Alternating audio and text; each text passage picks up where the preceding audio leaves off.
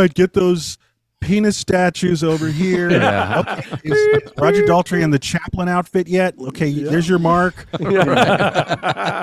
This is what he does. Yeah, totally. Motherfucking goddamn orange peel beef.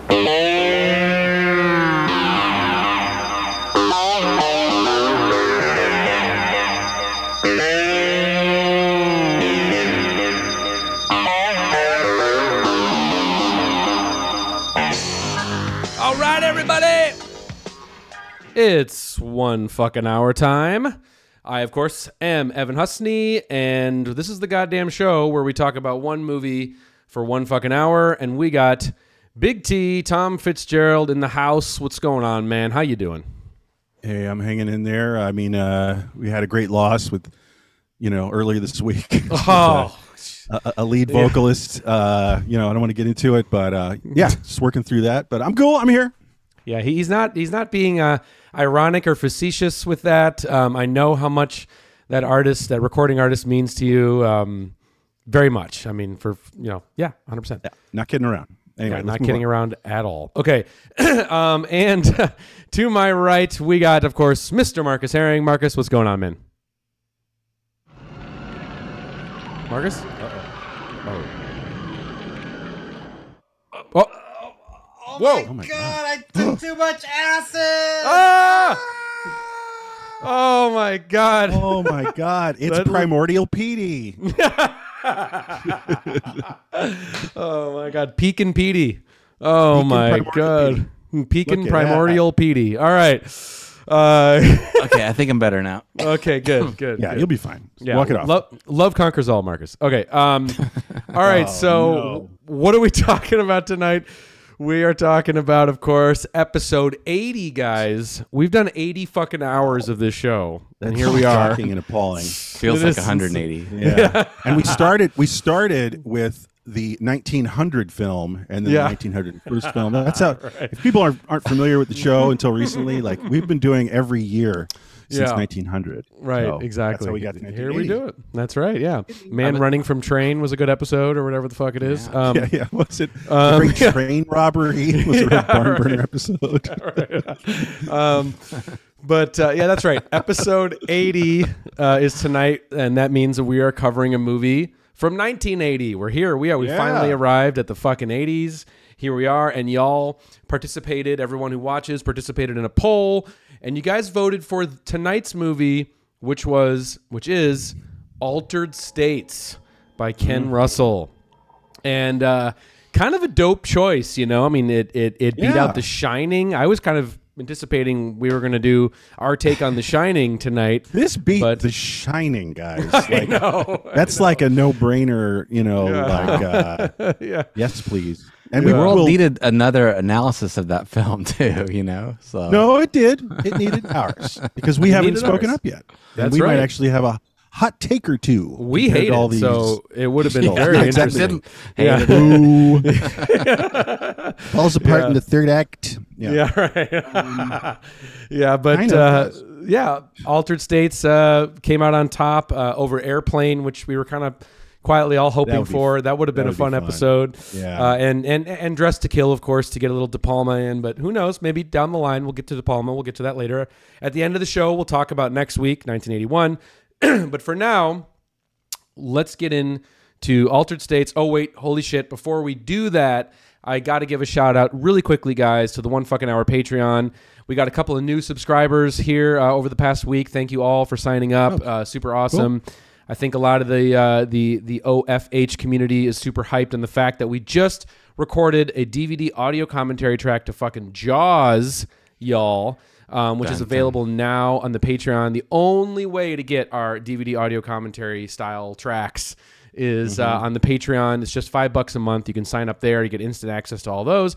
Or you can scroll underneath the video, click the join button, and become a member, or what I'm calling for Moments Only on the YouTube channel. And you can also get the same perks. You can get 24-hour early access to every episode that we do and the DVD commentary tracks. So it's the best way to support the show. If you love what we do, if you love what we're doing here, talking about movies, it's the next fucking logical step, man. The next, the layer deeper of consciousness, man, is hanging with us and watching movies. And fuck, man, we're gonna announce the next DVD commentary track probably next week. So I don't know, guys. You better fucking sign up. That's all I gotta say. Yeah. All right. Should we get into the main feature program tonight? Altered States. Are you guys ready to start the clock? Yeah. Sure. Let's All hit right. the clock. All right. So Clock is starting now. All right. Of course, starting the episode like we always do here with just a little plot synopsis action here on Altered States. Altered States is the 1980 film written by Paddy Chayefsky and directed by Ken Russell that combines science and pseudoscience to portray one man's quest for God and the meaning of life. In his big screen debut, William Hurt stars as Eddie Jessup, a physiologist who uses an isolation tank and a brew of hallucinogenic mushrooms used in Mexican native rituals to break through to the hidden forces and hidden knowledge supposedly contained within us all. The combination triggers a cosmic transformation that sends him reeling through genetic contortions and back through time and space to the moment of creation. So, but it's really a rom-com. Yeah, well, it kind of is. Yeah. You know, All right. yeah. But that's the film tonight. Here we go. I mean, 1980. But it does still kind of feel like it's hanging over from, the 70s a little bit as well. I mean, filmed in 79, of course, and getting deep into the world of, sort of psychotropic exploration. Kind of something that you would, it's kind of still prescient to today in some ways, I was kind of thinking about, with all these, people who are sort of craving the ego death with the ayahuasca trips and, mending. Sure. Everything you can kind of see that there's parallels to it to today.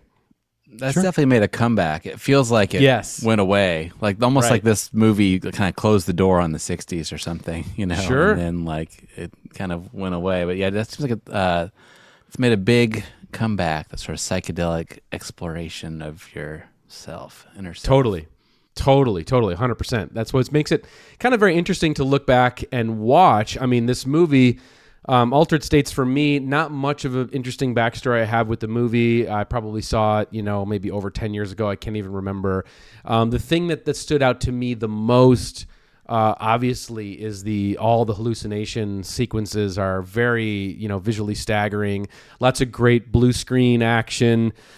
Crazy images, that you always think of when I close my eyes and think of this movie. I always think of the fucking guy crucified on the cross with the goat head with the 8 eyes and shit. It's almost like that Nirvana video. It is. It is. Or it's very one is it? Black Hole Sun, as well Yeah, too. yeah. Well, it all feels a little 90s grunge video, actually, but in 1980. Yeah, it's the cutting too. Real. I think. I'm sure they were influenced. I'm sure it did influence a lot of music video makers. The Gen 100%. Xers in the 90s. Yeah. Oh, it had to have been. It had to have been. But Marcus, before we were taping, you sort of mentioned that you had maybe kind of fun story on how you first came to this movie, right? Well, yeah, I don't know if it's fun, but I definitely remember this movie was I remember when I discovered this film, I was in college, I worked at a video store, but I also was, I was taking a course in the literature department, Darwin and literature. And my professor started talking about the stoned ape theory, that like there was sort of in the Australopithecus era, the way that human consciousness got developed was that these Australopithecines ate like some mushrooms or something and tripped out, and that's what helped develop a human consciousness, which to this day sounds as plausible as anything to me. Really. Sure. And Sure. that's where religion came from or whatever. So I mentioned this movie and I was like, holy shit, there's a movie about like tripping out, because I'm at that college age where you're kind of open to exploration and stuff anyway.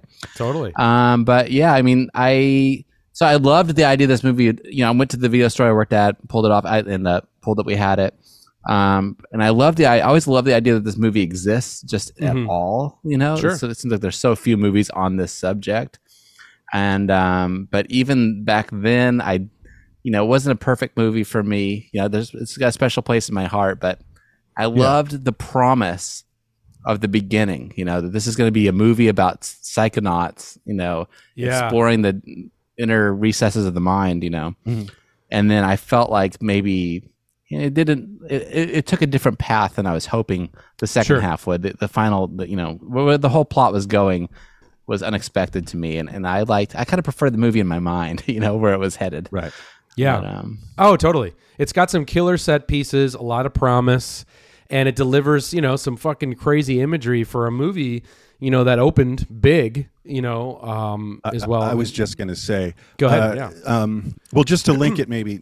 So I have an origin story only in that, I'm a kid. I got like Cinemax going, rocking hard. And like I was saying earlier, when I can always tell when I was a kid, I can always tell like when a film is a bomb because it would play every day of the week and hits would play twice a week, maybe once a week. So you'd see The Shining like, on Saturday, but then Altered States, they just fucking carpet bombed the schedule.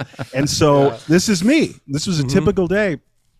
I'd be like waking up, not watching cartoons in the morning before school, having cereal, and I'm watching Altered States. I have distinct memory of that, and then multiple times. Like it would be on at like 7 a.m. So I took to it. But so what I'm saying is, so that's my history. And as a kid, I even took note because I hadn't seen any wild ass films like this until then. I mean, until that time, and it was subsequently years later to seeing Arturowski and whatnot. So I remember one specific moment where I was like, this is as bad as far out, I think, as a Hollywood major studio film has ever gotten. And it was the length of the Sphinx, sand Sphinx decaying. Yes. I have to just echo that real quick. Hit me. What's up? It's the thing that stuck out to me the most on the rewatch was how you're pulling it right out of my brain. The length of the scene of I don't know what you call it, the sort of like they're being petrified by dust. His wife is taking on a Sphinx like a nude posture, and he's lying on his side weirdly, and they're made of sand, and the sand decays, and I don't know how long it really is. It's long, but it is 10 times longer than what any normal major studio film would give that moment. Right. That moment would usually get probably like 12 seconds tops. Yeah, you're right. But it lingers. And again, all I'm saying is, as a kid, I went like, oh, this is different. This is far out because that's the thing when you get so used and conditioned by the rhythm of the scene cuts, how the movies flow. And even like The Shining, like has a more normal shot length on average. But this was, again, my example where that is not normal. And I'm pretty stumped. I don't think there's been Hollywood films that, I wouldn't say take chances, but films that like almost indulgently and boldly just say like, yeah, this is kind of how the movie works for now. It's going to be 3 minutes of human figure decaying in sand. So, so that left a great impression on me. And so I don't think I could think of any film that's a major Hollywood film that was as far out as this. And it happened to happen in 1980. Like there was no 1971 Hollywood film that was just going absolutely bananas like this. And lingering in the trip outs. That's all. It's wild you saw it as a kid too, because this is definitely a movie for adults, like decidedly over again. I mean, they're not. Gore. It's in the post Star Wars era, around the time of Raiders and stuff. They're not trying to They didn't make a sci-fi movie with any throwing a bone at kids in any way. This was an adult hard science film. But that's the word. It's adult, clearly. It reads that way, and it's clearly made for adults. And as a child, I was very voyeuristic about like, what is adult life like? So I was responding to, this is just one of the little point I had. I was also responding not just to the gore and the nudity and stuff like that and the freakiness, but I was also into like, who are these people? Because I wasn't also seeing depictions of people like this. And I just had some notes here. I was thinking, yeah, it's academic people, the setting of this world. But what I love seeing is that they're hyper curious and hyper engaged and kind of turned on. Both he and she. Blair Brown's character too is into like baboon studies in Africa, and I was like, I thought that was really cool. I was like, oh, so this is how when you grow up you could be like this, instead of like some asshole in like The Big Chill or something like that. You know what I mean? So, I was going to bring that up again, but anyway, so that's another thing that really thrilled me. It was a very exotic film to see. Is really my whole point. Yeah. And it was definitely. I was a person before I saw it 100 times, and then after because it was. Yeah. I didn't know movies could happen like this, and when it's successful, it's really kicks ass. You know. Yeah. No, 100%. And that scene that you were just to bring it back, to that people turning to dust thing, that whole set piece of that first real, Mexican mushroom trip sequence is really one of my favorites in the movie, especially on the rewatch, because it is pretty fucking crazy as how hard they go with it. In terms of all the different, like I was saying, there's all the weird blue screen action that kind of, that precedes that, but then that one sequence, the fucking, her pose as like the lizard, and then you realize that the big snake is strangling him. Yeah, the big snake is strangling him, but you're also sort of like seeing this, like whatever that Komodo dragon thing is, and like apparently like in the religion or in the whatever the background is for that tribe, it's like they believe that ayahuasca, by the way. No, well, I don't know, but they believe that dragon, delivered them the mushrooms, because that's in like the cave paintings or the carvings or whatever you see and everything. And so it's just the Garden of Eden painting kind of, but it's like the lizard delivering the mushroom instead of the snake delivering the apple. Right. Can I mention one thing? You're talking about blue screen, just to kind of geek out. Like we had just done, we were talking about blue screen weirdness in The Visitor. And how it also relates to the weird, bad, fun look of like the black hole. And what's great about this one is the green screen chaos here is very intentional, and there's no mistake. Like what I'm saying is like there's mad clashing. Like it's okay if like the blacks aren't as the right depth in the fore and the background, that kind of thing. Yeah. Because it shouldn't be matching, because it's very subjective and proto music video-ish. And there's like 3 layers of green screen and stuff like that. So I found it almost to feel, just to put a button on this for me, is like it's like music video Kenneth Anger, kind of like 1980 it technology. Does feel that way. Yeah. With Kenneth Anger with a budget, Totally. Yeah, the flames. It does feel like the titles to Lucifer Rising in a way. Yeah. The comping. And and it is. I noted The Visitor too, because it's like that was done. The keying was done poorly in The Visitor, right? But it's done really well here. It's like I guess it's even sort of like a technological achievement of the day to get like the fine hairs to key and still be able to see them. And it does feel like it's about. There's music videos from the late '80s that have that sort of intense comping, like Zbigniew Rudczynski or something would do Time Stand Still later. The Rush video for Time Stand Still by him. Feels like that.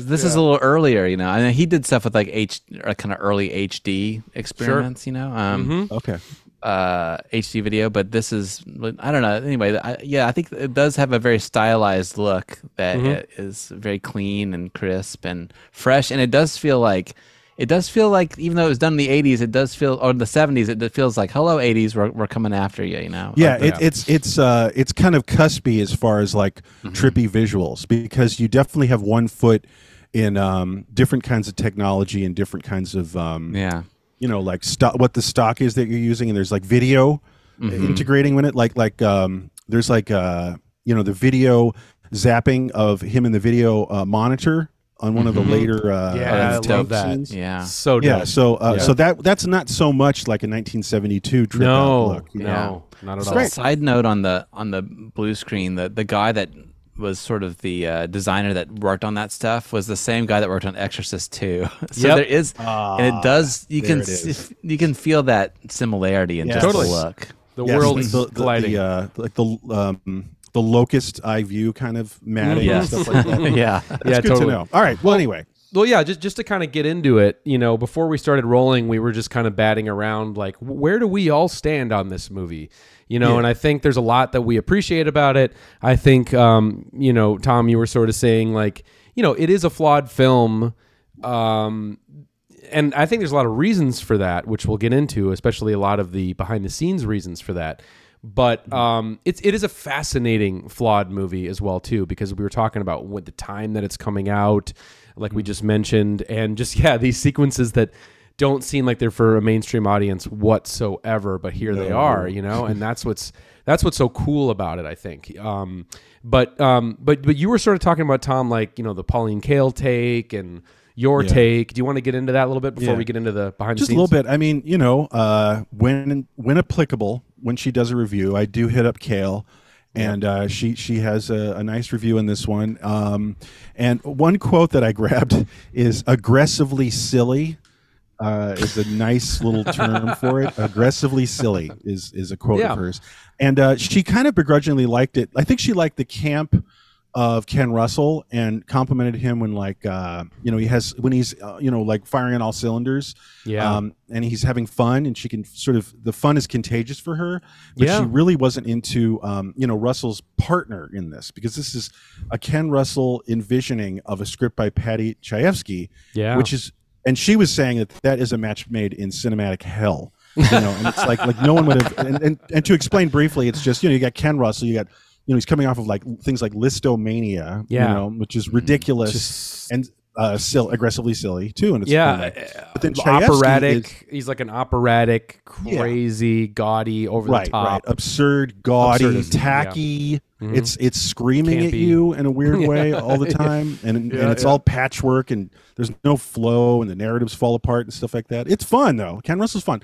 So she's saying there's that, and what could not be more different is Chayefsky, which is like American, Northeast, Jewish, intellectual, playwright, novelist, Chayefsky. The last thing Oscar winner was, like a big kind of humanist liberal, like of the 50s, stripe, and like kind of in a black and white headspace. Like, a big film for him is like Network. So just think about like the guy who helmed Network working with the guy who did Listomania. like take a step back and go, this is what this is. So she was remarking on that product and how it doesn't work. And one great observation she had is, and when I was a kid again, I noticed that there's something really off about how the dialogue works in this film. It's like all the four principal people are having like rapid dialogue, and they're going like this, and it's like, well, if the Academy sees this, they're not going to do this. It's like, well, that's the thing I want to transcend. It's like they're all like mile a minute talking to each other, at each other, at us. And her theory is that Ken Russell said, wow, I'm seeing pages of dialogue, which is very Chayefsky. And I'm like, can we just put this shit on × like in VLC or something on QuickTime? Just like, and like, he was just like, just have them talk twice as long. I need to get over all these basically, this dialogue that's monologues. And so it's kind of all medical jargon too, like medical jargon or philosophical jargon. It's off the charts. And it's not just a little, you might want to, some people would just like bookend that at the beginning so that like you're in a medical environment or whatever, but no, it's like all the way throughout. And I think that he just had to suffer through it. It's like a deal with the devil, like, all right, I'm adapting the screenplay. And the screenplay is like 70% this inane dialogue sputtering. But we've localized it, at least to know where the self is. It's in our own minds. It's a form of human energy. Our atoms are 6 billion years old. We've got 6 billion years of memory in our minds. Atoms are older than that. Memory is energy. It doesn't disappear. It's still in there. That's a physiological pathway. And so he double timed it, but it's still, again, one of the charms, because I do love this film, is there's a charm to it because it's so weird. Like it's not normal dialogue. It's a weird cultural artifact. Right, exactly. But just to respond directly to the dialogue, and we'll touch on some of the other behind the scenes stories, but I mean, she's 100% on the money. I mean, basically, we're going to get into this, but Ken Russell came into this project when it had already been in development with a different director for about 9 months. So he came in very late to the process. Whoa. We'll get into that in a second here. But just to get to the dialogue part, it was always a constant struggle between Ken Russell when he did step into this to try and pare down the dialogue, the monologues, the things that Patty Chayefsky, and he was very precious about all those things because he also had first written the novel that this is based on and then is adapting that to be into the movie. And they had to constantly negotiate with each other. I mean, famously, they would butt heads to the point of where, Paddy Chayefsky was kicked off of set the first day of shooting with Ken Russell and banned and not allowed to come back on set. And but leading up to that point, they were negotiating constantly like, okay, well, Paddy, I'll let you come in for the rehearsals, but that means I get to cut some more dialogue down, or whatever. Like they were constantly I'm trying. Sorry. Full stop, real quick. There was more dialogue. Yes. Wow. Yes. So when Paddy was banned from set, Ken Russell, the final agreement that they actually made was that he was not to change any more of the script in exchange for him to not be there. So the theory of times 2 really is exactly on the money. Mm-hmm. Yeah. Because that's the Ken only way Russell you would get around look it. after just mainly the visuals, Yeah. and then keep the dialogue and the script basically the same. Yeah. Basically, it was like, let's times 2 the dialogue so I could get to my set pieces Yeah. of having sex for the first time with this woman and having flashes of crucifixion visions. Like my dad. that's what he's interested in.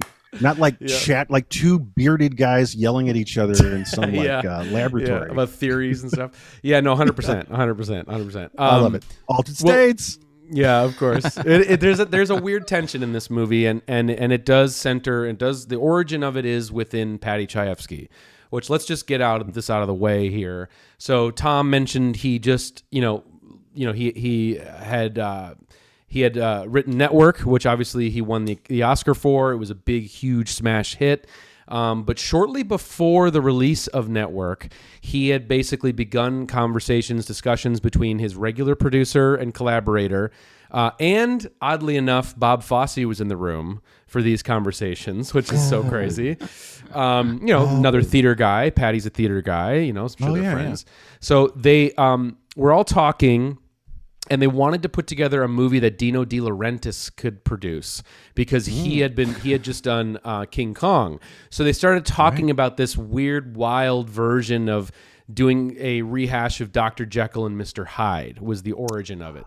Not a straight adaptation, but something that was, going to center around the concept of a doctor who's got inner turmoil and a scientist who wants to venture beyond, into something where, man knowing things that man is not meant to know, you know what I'm saying? And that was the general idea. I mean, in a way it is a Jekyll and Hyde, but for like late 60s psychedelic head trip people, Well, it is. Yeah. Exactly. I was kind of disappointed when I found that out because it does kind of explain the movie in a nutshell. Like, of course, it is just a retelling of Jekyll and Hyde, right? Because I was really hoping that the genesis of it came from like, John Lilly or those studies. I wanted that to be the spark. That it does though, in part, not like some famous monsters stuff. No, I'm sure it's Lilly. Well, it's a part of it. It's a mashup. It's a mashup of those ideas.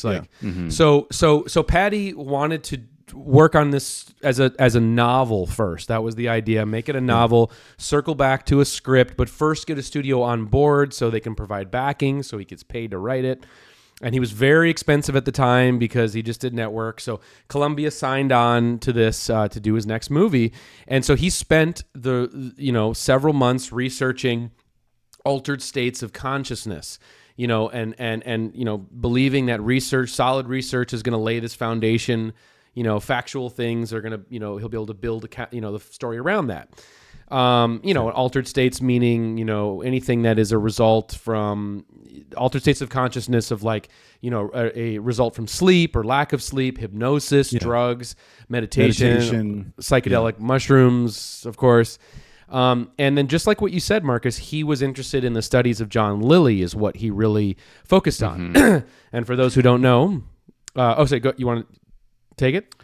Oh yeah, no, just to clarify, like that, what I meant was like, if that was the genesis of the idea was to start with psychedelics and the movie could go anywhere, the ending could go anywhere. But if you're starting with it being Jekyll and Hyde, he's going to end up being a monster. Well, I don't know if it started that way. It's just, I know exactly what you mean. Packaging the John Lilly idea. Yeah, I don't know, but meaning that it's gonna have to like conclude with the trope of the Jekyll and Hyde. Exactly. But It doesn't. Beyond everything we're saying. No, but here's the thing. Beyond everything we're saying, and we will at some point now or later get into this. So there's the promising start that Marcus has sprung on. Lily, then it becomes Jekyll and Hyde. It gets kind of horror. But then it gets really lame because the final note struck in this film. Do we want to just get into it? We can. I mean, I got... yeah, I mean, let's put a pin in it just because I'm not quite there yet. And but yes, because it does have a lot to do with the pattiness of all of this. But Cool. but so basically, John Lilly, for those who don't know, he was a physician, psychoanalyst who pioneered the use of isolation tanks to study the inner workings of the mind. You know, he floating alone in a tank, shutting out the world and shutting out stimuli, you know, allows a person to go deep into his inner self. That sort of idea. When he was taking acid and or LSD in 1964. Yes. Yeah. Yeah. He was combining. He was the one who firsthand combined the idea of the tank and LSD and being able to see what happens if you combine two different methods of Cool. altered states, you know? And he said here, I have a quote from him. He says, when he did that, I moved into universes containing beings much larger than myself. I was swept, pushed, carried, whirled, and in general beat around by the processes of immense energy, of fantastic light, and of terrifying power. So pretty badass. He's also the guy, like, you know, if anybody's seen that YouTube video, it talks about the dolphin house experiment where the woman lived with the dolphin and tried to teach it English. Like, he was sort of That's weird. the sort of lead researcher in charge of that. So he's a pretty far out guy. That's where he has the film Day of the Dolphin, the Mike Right. Nichols film written Yeah. by Buck Henry. Day of the Dolphin is based on Lily as well, about communicating with dolphins. Yeah. Because that's So, that photo it was you see of Lily info. with like the dolphin in the tank, right? Like that's also he's got in it, the dolphin in a tank and shit. It's Dolphins in the tank too. Let's Yeah. talk. With the That's mind also the in tank. Seeing the tank. sequel to 2001 is all about dolphins and aliens and stuff, too, right? and the Cold War. pretty- yeah. Oh, boo.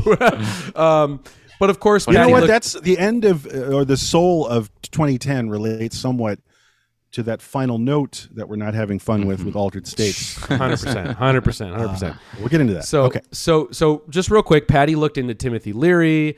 He looked into Huxley and others who experimented with drugs and wanted to travel beyond the threshold of conventional science. So he's melding all of this stuff together to make this story, right?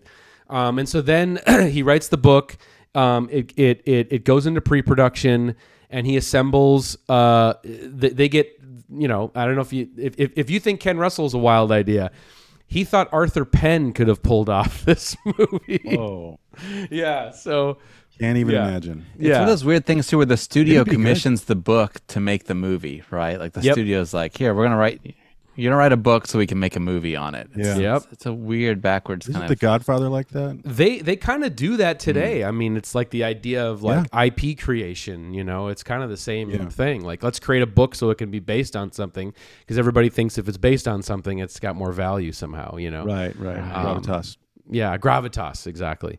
So, but yeah, Arthur Penn signs on, man, in 1978 to helm this project. Mr. Bonnie and Clyde, Mr. Shout out to one of our favorite movies, Little Big Man. You know, Oh, wow. You're right. That's Little Big Man director helming Altered States. Very, very crazy.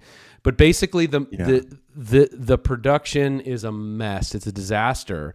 All the pre-production, because even though he puts together Dick Smith, legendary makeup artist, shout out Marcus, John Dykstra from Star Wars is recruited. Star Wars, yeah. Yep. Joe Alves, who did Close Encounters, like all these top-notch And Jaws. and Jaws. Yep. All these just powerhouses of effects are brought in, but Arthur Penn has never really done a movie that involves complex technical special effects. I mean, probably some of the most complicated technical effects up to this point, you know, arguably. Sure. And so he's floundering. He can't figure out how to get his head wrapped around it. Meanwhile, you have Paddy Chayefsky, who the way that he's written all these hallucinations and all these dream sequences, they are all super abstract. You know, they're like in prose, Right. and they're very poetic, and there's no way to Right. distill that into a fucking storyboard, because it doesn't and make that any feels sense. like it's not an Arthur Penn strong suit either to like No. interpret like 8 poetic lines in a script, you know. No. But Kenneth Anger, you would think on paper is a good candidate. You know, if you were a studio exec, that does make more sense. Ken Russell, you mean? Right. Ken Russell. What did I say? Either. Yeah, Ken Russell. Yeah, either. Kenneth Anger, yeah. Arthur Penn's sort of like a director's actor, right? Like he's just he's not like a visual guy. Yeah. No. Like the other two. Like the Kens are. Yeah. He's just not into like managing a complicated production, you know. And Kenneth Anger, God damn it, Ken Russell is, you know, the man has helmed many set complicated pieces. Again, like Listomania, like What? all right, get those penis statues over here. Okay, is Roger Daltrey in the Chaplin outfit yet? Okay, there's your mark. This is what he does. Yeah, totally. So basically, the only thing Arthur Penn and Patty Chayefsky really got on the level with was the casting. They knew they wanted nobodies, people who had not been in anything. And this is William Hurt's first movie, as we mentioned. I mean, it's everybody's first movie. But not Bob Balaban. No, he was in Close Encounters. But it's... And Midnight Cowboy. And a shout out to right. Girlfriends, too, which is that's like right. that's right. Someday. So he's the only veteran here. We love him. I mean, shout out to Parents too. I mean, he directed that. God. Yeah. Waiting for Guffman. Right. Yeah. But Blair Brown, you know, the other scientist guy, it's all their first time movies, whatever. But basically, the studio realized they needed a visionary to come in and figure out how all this fucking shit was going to work on screen. And so basically enter Ken Russell, man. And basically he comes in and just decides, you know what, we're going to reboot all this shit, and I'm just going to own all the hallucinations. Like all the effects, all that stuff, I'm going to fucking do it, you know, and come up with how we're going to do it, what it's going to be, what it's going to look like. And that's what he did, man. And he went to town on that shit. But meanwhile, like I was saying, he was trying to also scale down the dialogue and the density of wrestling the science with like 8 pages of dialogue. Yeah. And the mumbo jumbo and the jargon, and, you know, because it was so dense. And, you know, and just to close the loop on Patty and Ken, I mean, they just saw the movie in 2 different ways, and it led to a huge blow up. Basically, in that scene you were talking about, Tom, where Blair Brown talks about the baboons and her passion about the baboons, you know, and like researching that. It was in that sequence when Ken Russell gave her the direction of playing the scene in different ways, because he wanted to maybe have different options in the cutting room. Like, here, play this scene a little tipsy and see what it looks like if you play it a little tipsy, because then it might have a little more humor to it, you know, instead of being so fucking straight. And Patty did not like that. Yeah, dry. He did not like that. He pulled the actors aside and gave him his own direction. And Ken was like, hell nah, and kicked his ass off set. And that was it. You know, and then Patty removed his name from the movie. He uses a pen name in the credits. So Sidney Aaron, I think. That's right. Yeah. Wow, it's that acrimonious. Jeez. Oh, he won't talk. He didn't talk about it ever after all this. So he completely disowned it. What was his idea of altered states? Like, altered states, people talking in rooms for 2 hours, man. What is he envisioning this film to be? You know, right? Because that's what network is, more or less, is people talking in rooms. It works for network, but anyway. Well, this really gets into the ending. I mean, we should talk about that, because that is kind of how. Time. Let's go. Are that you is ready? kind of how he sees I'm it. ready. Go to talk about the ending. Bring us there. Oh, okay. Well, so all right. So even as a kid, again, I'm watching this film and it's far out, and you're wondering like where this is all going as a film and in the narrative of the scientists. Like where are we? What are we going to hit for the ending? Like, you know, what's the note struck? And it always felt, I wouldn't say it's a cop out. Sometimes I would call it a cosmic cop out. But basically, it pulls cosmic cop out. But it pulls it, or another way, it like pulls the rug from under you. And I look at it this way: it's like imagining if 2001 ends, you know, with you know, like a yuppie like hugging his dead parents or something like that. Yeah, like, you know, like the astronaut at the end of 2001, like, Dad, this is the hug I've never had. And actually, this is my point. I remember thinking of the lame ending for Altered States when I saw Contact in the 90s with Jodie Foster. because it's another film where it gets very far out. You know, time travel, wormholes, transcendence of like the bounds of Earth and being a human. And then she's just like, oh, you know what? It was good to see Dad again. I don't know if you guys are familiar. You guys familiar with Contact? Totally. No. Yeah, I am. I saw it in the theater. Yeah. Wow. Boom. Totally. Yeah, nice one. X-Files Anyway, can get so that yeah, way, it's that too. kind of thing. It's that style, and I feel that this is the first film that does it. And this is a larger narrative about like baby boomer sentimentality and attitudes. Now, what I mean is, my last little dumb example is, it's like Jim Morrison turning up on the Wonder Years or something like that. It's like it's like someone as cosmically far out as Jim Morrison, right? And of course, someone that far out, like he has to die young. It's like, forget it. Like instead of growing old and like going, you know what, man, this is a beautiful house me and my woman made, and I love my kids.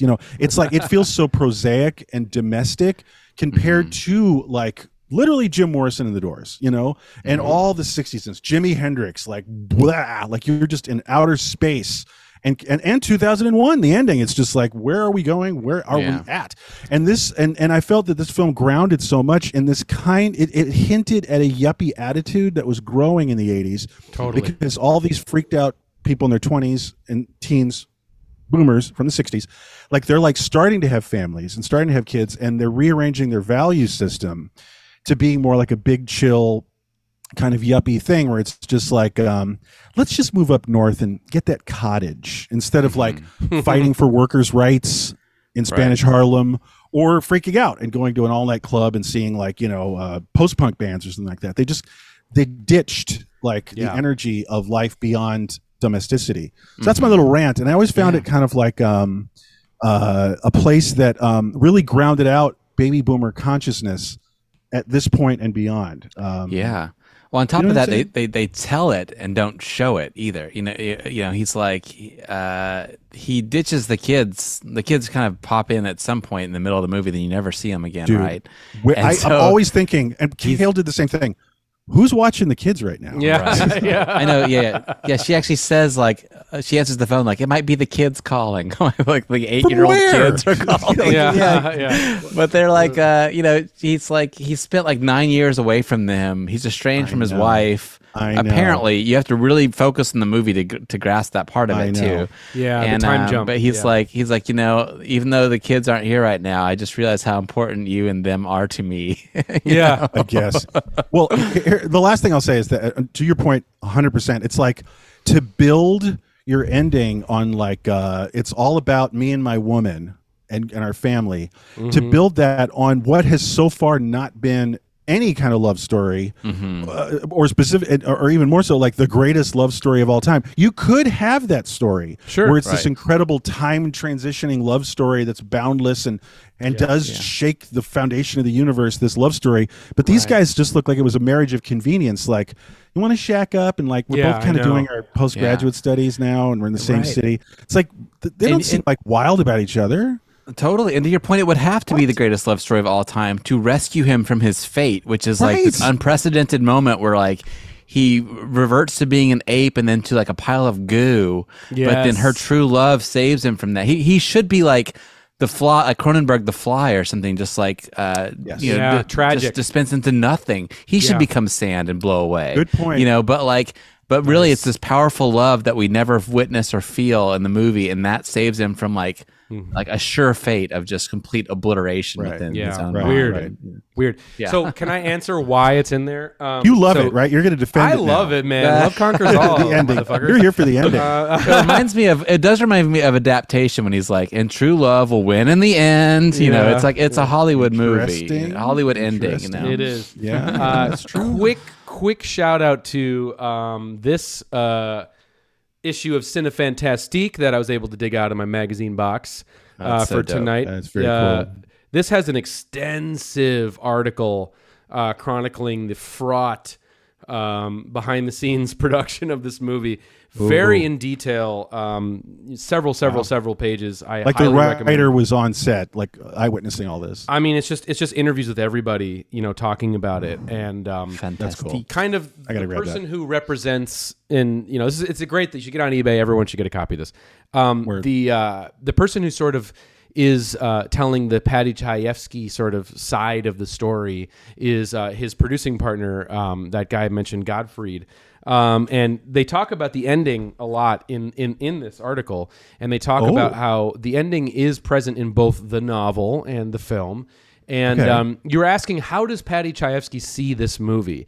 There was a fundamental difference in how he sees the movie and how Ken Russell saw the movie, even the themes. But Paddy Chayefsky does not consider his story a sci-fi story. You know, he's always was pushing against the conventions of sci-fi, and you know, even down to that's kind of why you see like when you see the deprivation tank, it's just kind of like a flat black box. You know, he wanted it to feel that way, which I can get behind. I think that was a good choice. Yeah, but cool. He saw this movie as a love story. That's how he always saw the material. Whether that's more present in the novel, I don't know. But Gottfried, his producer, says, he's a quote, he says, "I guess that Paddy as a writer really believes that the only act of faith that has any significance is love." And he was defending the screenplay as filmed. "It's not the most profound thought in the world, but what are we without love? The ending works despite the fact that it doesn't have the kind of intellect that the rest of the film has, but I like the simplicity of it at that point. I think it would be a mistake if we got more profound." That's what the producer says. However, the article goes on to talk about how in most of the preview screenings of Altered States, people laughed that fucking ending off the screen and were chuckling at the ending because of how ridiculous it was. It's corny. Yeah, it's so corny because it comes out of nowhere, you know? And yeah, and so just to kind of just really quickly, the way that Ken Russell sees the movie is totally much different. You know, he sees it about a man who is exploring the dangers of science and how he literally is ripping open the book of Revelations, and by doing so becomes his own sacrificial lamb. This is a quote from Ken Russell. Like the great artists of Mahler and Beethoven, all the great composers and the great painters as well, I suppose he is trying to get in touch with the process by which greatness is thrust upon him. But what he does not realize is that he's trying to uncover answers to questions that only God can answer. And that's that goes with what you're saying. Like, he should be fucking turned to dust. Go ahead, Marcus. That more of a 2001, et cetera, kind of headspace. Right. That is very Ken Russell. Chayefsky won the ending. Go ahead, sorry. Yeah. Oh, just that approach is very Ken Russell. Like, you just think his entire history of his career was reimagining biopics of, you know, famous composers from his early years, like, you know, at the BBC, doing like, you know, kind of like reenactment documentary films of like of guys like Elgar and other, you know, composers, and then just that kept going with Listomania, whatever. That was his whole thing, was like stories of men and their art, you know. And that's sort of like Ken Russell too. He's just very into his own creativity and his art. Not that he hasn't done like a love story before, but that seems to be his main through line of his work, is like just a man and his work, and that's the relationship that he's interested. It would be too corny for him, you know. Right. And to be clear, I guess he got stuck with it. The ending. Go ahead. Just to be clear, Paddy won in that case with the ending, right? Because the agreement that they settled on when they booted him off set was no more changes to the script. So that was it. So they got stuck. They got stuck with the ending. Right. Interesting. Exactly. I'd love to see what Russell had considered for the ending. Well, I mean, this is Russell's first like Hollywood movie too, right? He was making films over in England before, so he's probably still figuring out the system and how it works. And is this his only Hollywood movie too? I mean, his career took like a big dive after this, right? Well, he had still made films, but he had to a lesser degree. He had a huge flop just before this, Valentino. Like, he was pretty much written off completely. He was Hollywood thing. He was a box office poison, like, you know. So it was a big risk even for the studio to get involved with him. It's probably really cheap for them too. They said the reason he got it is because he was interested and available. That's it. You know? He says he said he was the 27th. That he was the 27th choice. Is literally what he was for this. Wow. Yeah. I bet he said that as a joke, but probably true. But it's something like that. Yeah. Maybe, what do you think about going on the positive tip, bringing up some killer set pieces? Because we like this film. It might seem like it's not. I was just going to offer up killer set piece. I think maybe Russell's best work is the transformation into the Quest for Fire-ish hint. Quest for Fire-ish little ape man that goes a-lurking in the middle of the night. I think that's killer filmmaking. What do you guys think of that scene? I love the zoo set piece. Dude. I think that there's a lot of poetry in that, and there's also a lot of humor in it too. And the idea that he's squaring off with a rhino and it's fucking crazy. That's really cool. I really love that, and I love the image of him staring into the zoo gift shop where he sees all the little stuffed animals and everything. I remember those little trinkets at the zoo. I had a giraffe one. It's this molded plastic, and it's got kind of a fuzz on the outside. And I remember the fuzz peeling off. When I saw those in the rewatch, I was like, "Oh, I want those. Sick. I want that monkey." Sick. Yeah, that monkey, yo. Yeah. So and cool. there's so much poetry. There's something about he's grabbing some water, and it's glinting off maybe moonlight or something, and it's just a really nice composition, and it's very exhilarating. It's very exciting, and he's yelling at dogs and climbing up the sides of buildings. It's like a whole other film. You can imagine being this really cool film about a caveman in the alleyways of Boston at 4 a.m. It's just very evocative to me. And I think he handles it really beautifully. Again, he's in his groove with a scene like that, but I've never seen him have so much kind of energy in the set pieces and the movement and the editing that I do in this scene. It's a great moment for him. That's true. Yeah. Usually his blocking's not the best. It feels like it's really contained on a stage or something.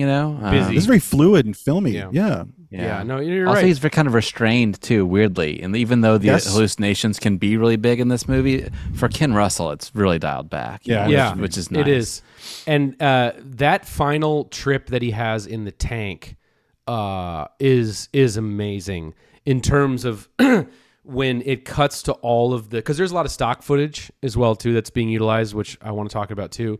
We got to get into that, but there's a lot of that science sort of microscope footage, and then the splashing of fluids at close range, kind of 60s light show look, or too. Stan Brakhage almost abstract filmmaking. It really microscopic microbes and bodily but fluids and on probably slides color, and stuff. Color processing and optical printers too. It looks fucking dope, and even awesome. Even before the cheesy ending, leading up to the part where he's kind of trying to resist the metamorphosis, and just that whole lava skin look, dude, that is amazing. No, his skin is TV static. Again, as a child, I was right. That is brilliant. I'm TV static man. Just pounding. That's the coolest shit ever. Really it's cool. very video There's a lot of arty. great looks. Yeah, it's very video arty and music video-y as we said, but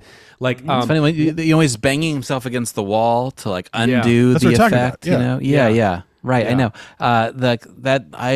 Speaking of music video, that's what they do at the end of that Aha Take On Me video when the guy is illustrated with pencils and stuff. He's bangs himself on the wall to make it stop. Interesting.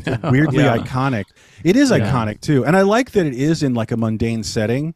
This otherworldly thing is happening in some in a living mid-sized railroad apartment. Yeah, I do love that because it kind of brings it home to what you can kind of imagine yourself doing that. Right. Yeah. It is sort of like you're tripping out your house. Make it stop. Exactly. It's somebody's house. It's a party, and you're like, "Where's the bathroom?" I'm down this endless hallway. But there is that's amazing.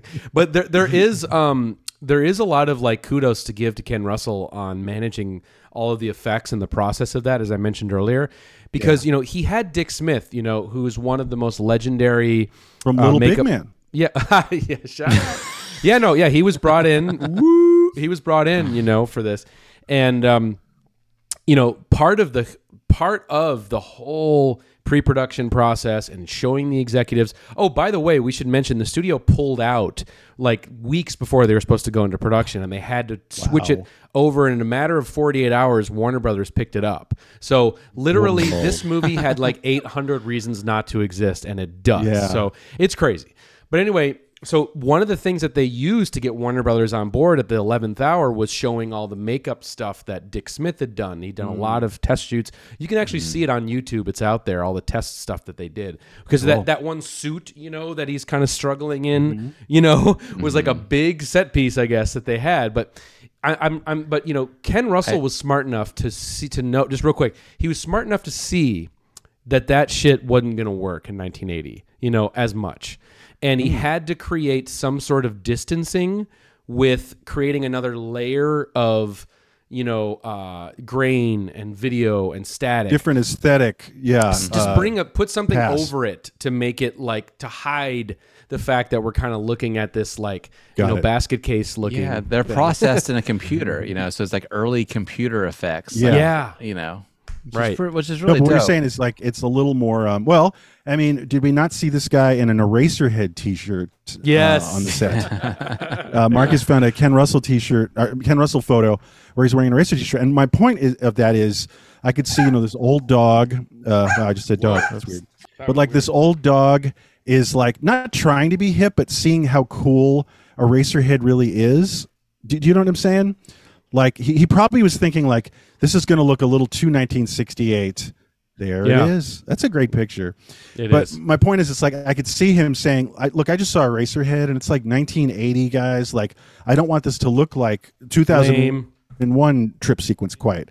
I want to get another layer and make it a little more quote unquote punk rock Dynamic. And I think there was whoever thought of TV static." Yeah. And videotape transmission, as a layer, an aesthetic layer. That's a masterstroke because it does move it very far from the 10 years previous of freaking out imagery. Yeah, Definitely. I just wanted to say just real quick about those microscope effects of body plates and stuff too, like that of bodily fluids and stuff that or protozoa or whatever. It's on message too because it's they look like cosmos of stars or something when you're looking at those microscopic things that really scaled up. So micro and macro meeting. Yeah, but it's in aligns with the text of the film too because it's you're looking inside yourself for the cosmos kind of thing. Sure. Which I love that sort of marriage of the effects and the concept. philosophy. Yeah, totally. Yeah. The blue screen stuff too. I mean, it has a staggering amount of blue screen shots in the. I can't remember the number, but it's a lot. And I guess Ken Russell's kind of learning on the go too, right? Yes. It's his first blue screen movie. Oh yeah. And he brought in his production designer because the Close Encounters guy split. He was like, I don't get it. Fuck all these people. And Richard, his name is Richard McDonald, who's the production designer he brought in, and they conceived everything. Pretty much every hallucination scene you see in the movie, they both conceived. And I guess the way they did it is they got drunk every night and shouted ideas at one another over bottles of Chianti. So that's how all of this was put together. But real quick, before I'm looking at the clock, we got to talk about this because this was one of the cool finds in the Cinefantastique article. And Marcus, you also earmarked this as well, because there was some controversy on set as to how Ken and Richard were conceiving the hallucinations from some members on the crew who were I don't know, regular acid takers, Okay. Because they felt that the sort of approach they were taking was much more of the sort of quick cut, it's not really acidy that much. There's a few things that feel acidy, but it's not genuine to the experience, I guess, of acid. It's a common complaint I've had too with films that they never seem to capture it. I might appreciate the aesthetic that they've carved out, but it doesn't ever seem to really capture the experience on film. So one person that I was astounded to know was part of this production, which I did not know, was a man named Scott Bartlett. Tom, does that ring a bell? The film. Oh, Tom, of course. Yeah. Off Oh, on. yeah.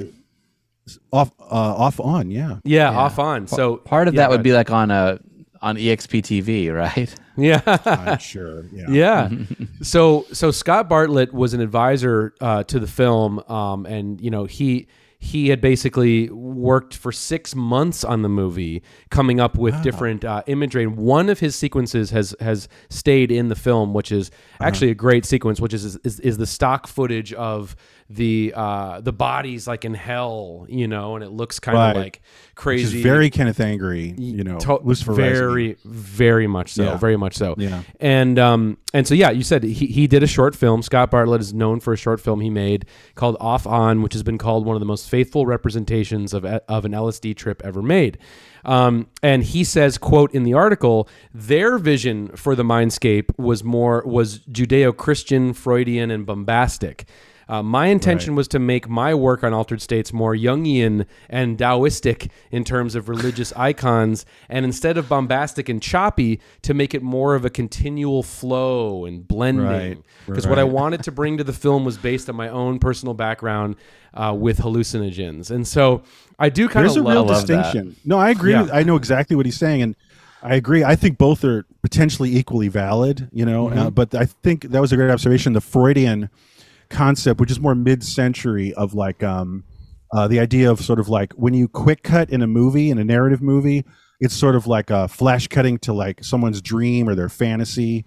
And I think that that kind of stuck around for representing tripping out, but it's not literally, it's tripping out sort of like your mind in general, like almost like Nicholas Roeg and his flash cutting. You know what I'm saying? Yeah. You know, and that's not like psychedelic trip.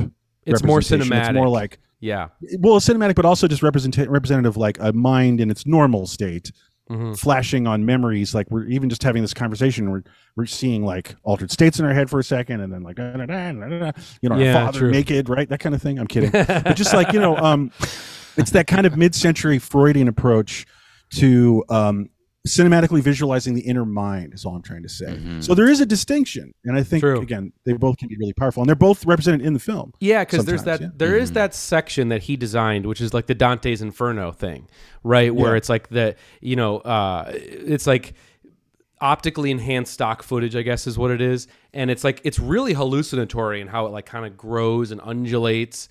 And then there's also the scene with all that, like that kind of graveyard of crosses or people crucified on crosses.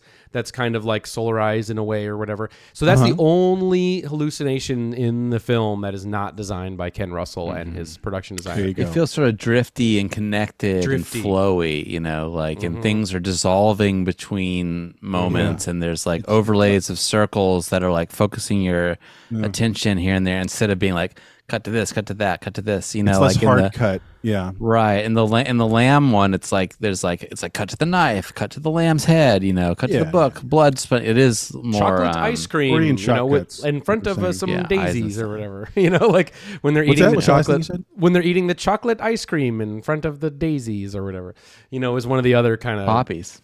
Poppies. Yeah, okay. Right, yeah, whatever. Yeah, can I make one observation about like maybe this is a little not ideal for me, but I kind of wish the music was electronic synthesizer / rock.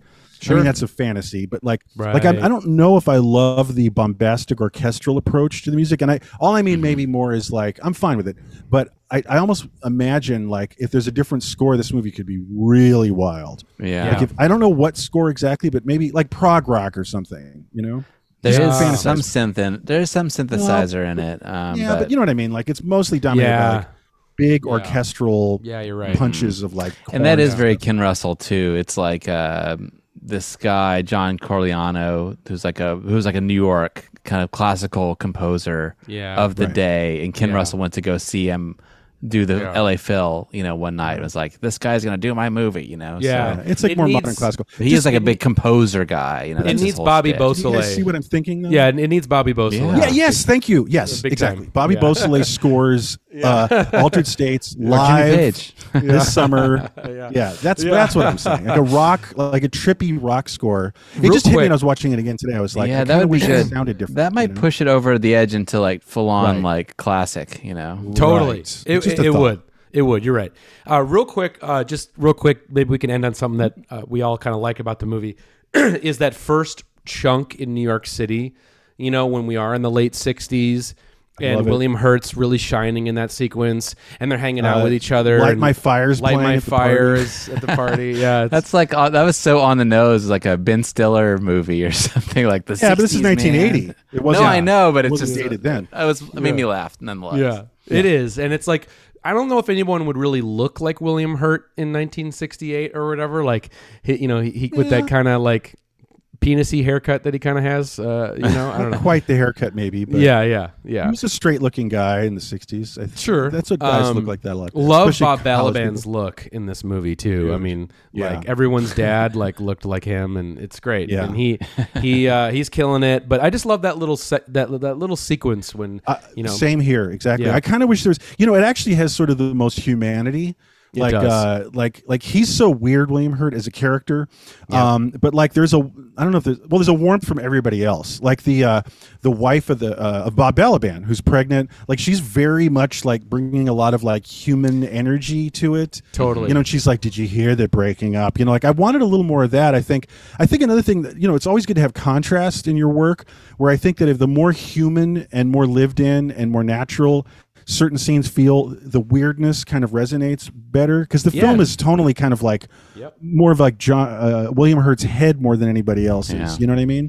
You almost Kinda said John cold. Hurt, and I'm always sort of disappointed that it's not John Hurt. They are kind of similar, yeah, for sure. Hurt. But I agree with uh, what you're saying, Tom. Yeah, For sure. I'm just saying, like the film's kind of cold and distant, and he's kind of cold and distant, and it was nice to see that early New York Yeah. City party scene warmth. Yeah. So right. I'm with you on that. Where he's kind of bringing a little broadcast news energy, more so to the character, and he's not so fucking Crowded, lively wound up tight. rooms of Yeah, people. exactly. All right, y'all. Well, I guess that's it for this episode. Boom. We left some on the table, but that was we got some Yeah, good stuff. I mean, 1 fucking hour in Altered States. I mean, look, it is a mixed bag, but like we said, man, it has definitely some of the crazier set pieces you're going to see in a movie of that era, hands down. So in a Hollywood film, like, in a Hollywood film, it's like a popcorn starts Friday. I know. Movie. yeah, 100%. Think about that. 100%. So there we go. That was that. Great choice, everybody. Thank you for picking that one. Always good to chew on that, a movie like that. We like your taste, guys. We do. I mean, I got to shout that out for a second, because You literally often surprise us. Dude, I've been looking at this lineup of movies we've been covering that y'all been picking over the last like 7 or so weeks. It's been a run of bangers. It's been more than 7 weeks, but lately it's been extraordinarily banger, and so we And lately more surprising too. I would agree. Yeah. So, but that's a good segue into what next week is going to be, everybody. This is going to be a tough one. So again, we've seen movies win with just one vote, and there's hundreds of y'all that are voting. So it's not like, it's just between 13 people or something. Like this is critical that you get your shit in. So definitely, this is how it works. Y'all been with us for this ride so far, but in case you don't know, if you're watching this right now within the first 24 hours of its airing, you'll be able to participate in the poll by going to our Instagram profile at 1 fucking hour. Click on the stories, and there's a poll, and you click on one of the options. I've actually seen a lot of people racing over from YouTube to sign up who have just like Instagram accounts for this only purpose, who didn't have them before. So definitely get in there, get into the vote, because this is going to be a tough, close race. Okay? Yeah. This Warning. was, I'll just say this was very fun to pick the titles. Yeah. And it was hard because at first I thought like, ew, 1981, get me the fuck out of here. Like, was anything good? And then we just went like, whoa. And these are all bangers that I could see winning. Yeah. More than usual. Totally. I agree. So I don't know what it's going to be next week, but our fate is in your hands. So get over there right now and vote. Here are the 4 options. We're going to get into what the episode might be like if you pick it. All right. Option number 1. Oh boy.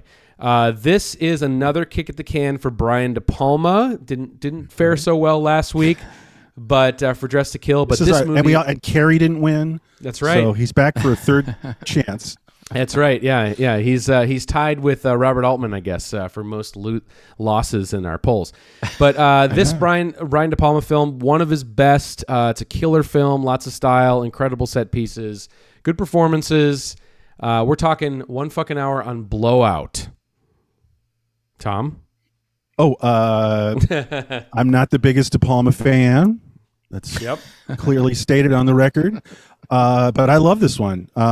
Every time I see it, it's like it's a joy. I saw it in a theater when I was a kid. Blew my mind. Everything works. I liked Philadelphia Sleaze. I thought that was like a nice surprise.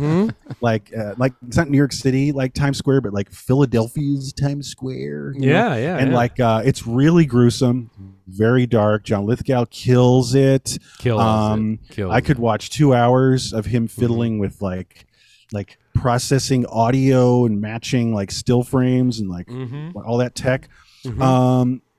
Talking about the flashback earlier to his previous career. That's a great set piece. This movie's awesome. I'm sorry. The opening of the film, is that not the greatest opening ever? So good, man. So good. It's really good. I'm going to say. And, if you haven't seen it in a while. It's so fun to just be on the ride with, how he's like making sort of low budget horror films, and that's his way into this political conspiracy. And, of course it's the blow up sort of mechanic, applied again. That we've talked about, but I love great. that how it's connected to that film in that way. It's almost like people picking up one thread and making a new film out of it, and it's happened a couple times with Blow Up. It's pretty interesting. Conversation. Like Deep Red too is like that. Right. Totally, 100%. So that's option number one. Option number two is, I know, a Tom favorite. And we've mentioned it on the show already once before, and you shouted it out. Tell us what 1 fucking hour on A Quest for Fire would be like. Yes. I saw that in the theater too. Well, yeah, I mean, when I saw it in the theater, Quest for Fire, I immediately thought of the big set piece we were talking about earlier in Altered States. And I mean, do I have to say more than it's 2 hours of the life of cave people? It's just cave people. No language, grunting. Everyone's naked. Everyone's murdering each other. It's insane. It's awesome. Yeah, Quest for Fire. It's Quest for Fire.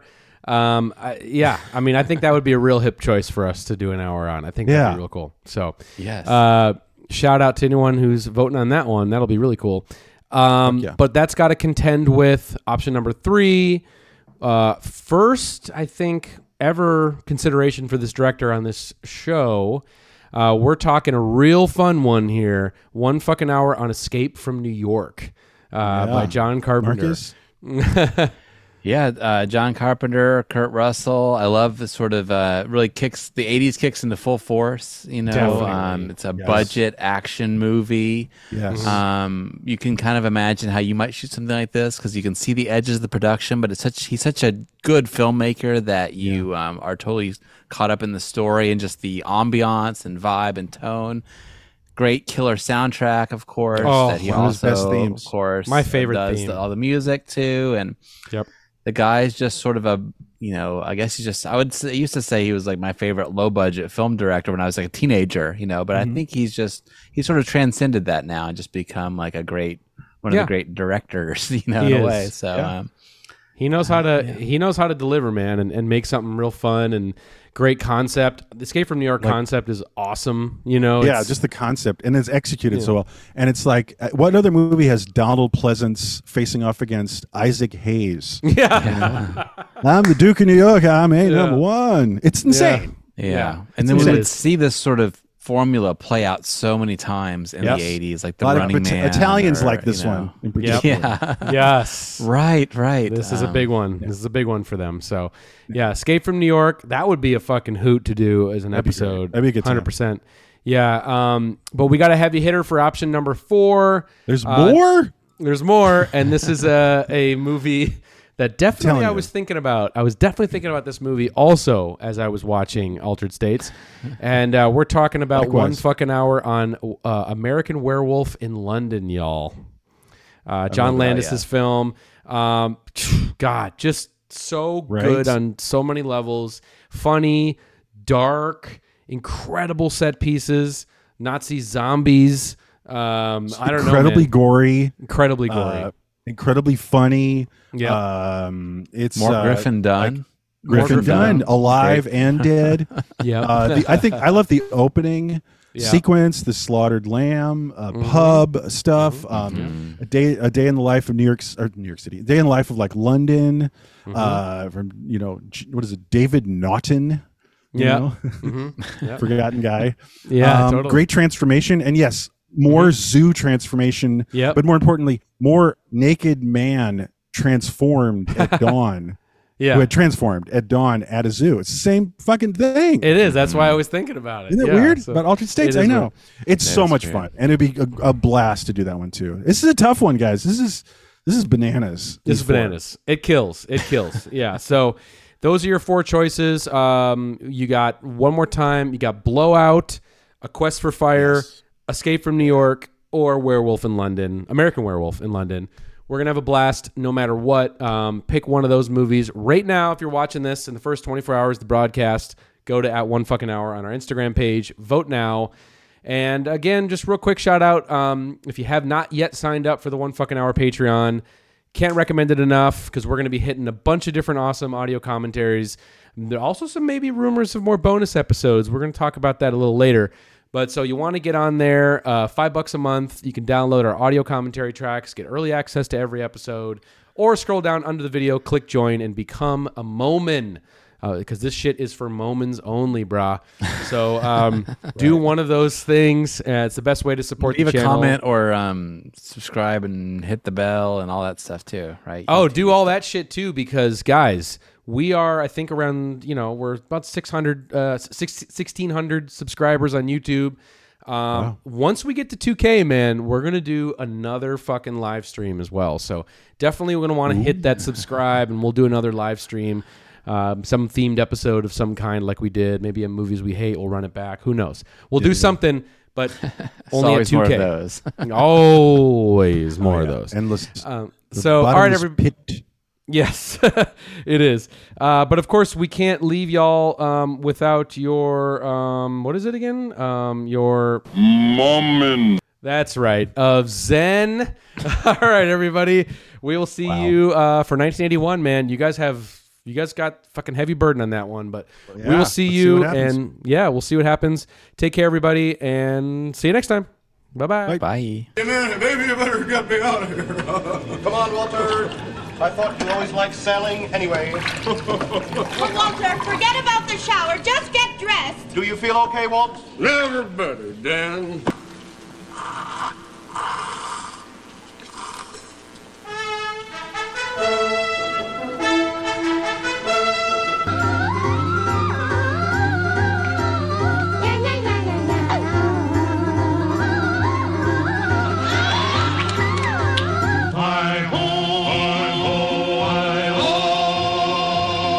I'm accelerating through time and space.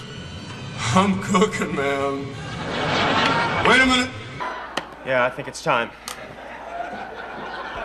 In a basement laboratory, a man floats naked in total darkness, electrodes attached to his body. The most terrifying experiment in the history of American politics is out of control. And the subject is himself.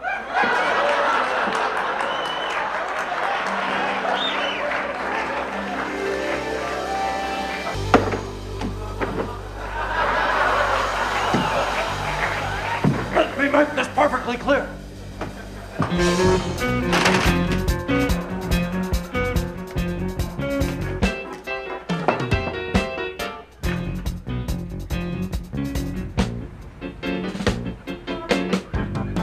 Motherfucking goddamn orange peel beef.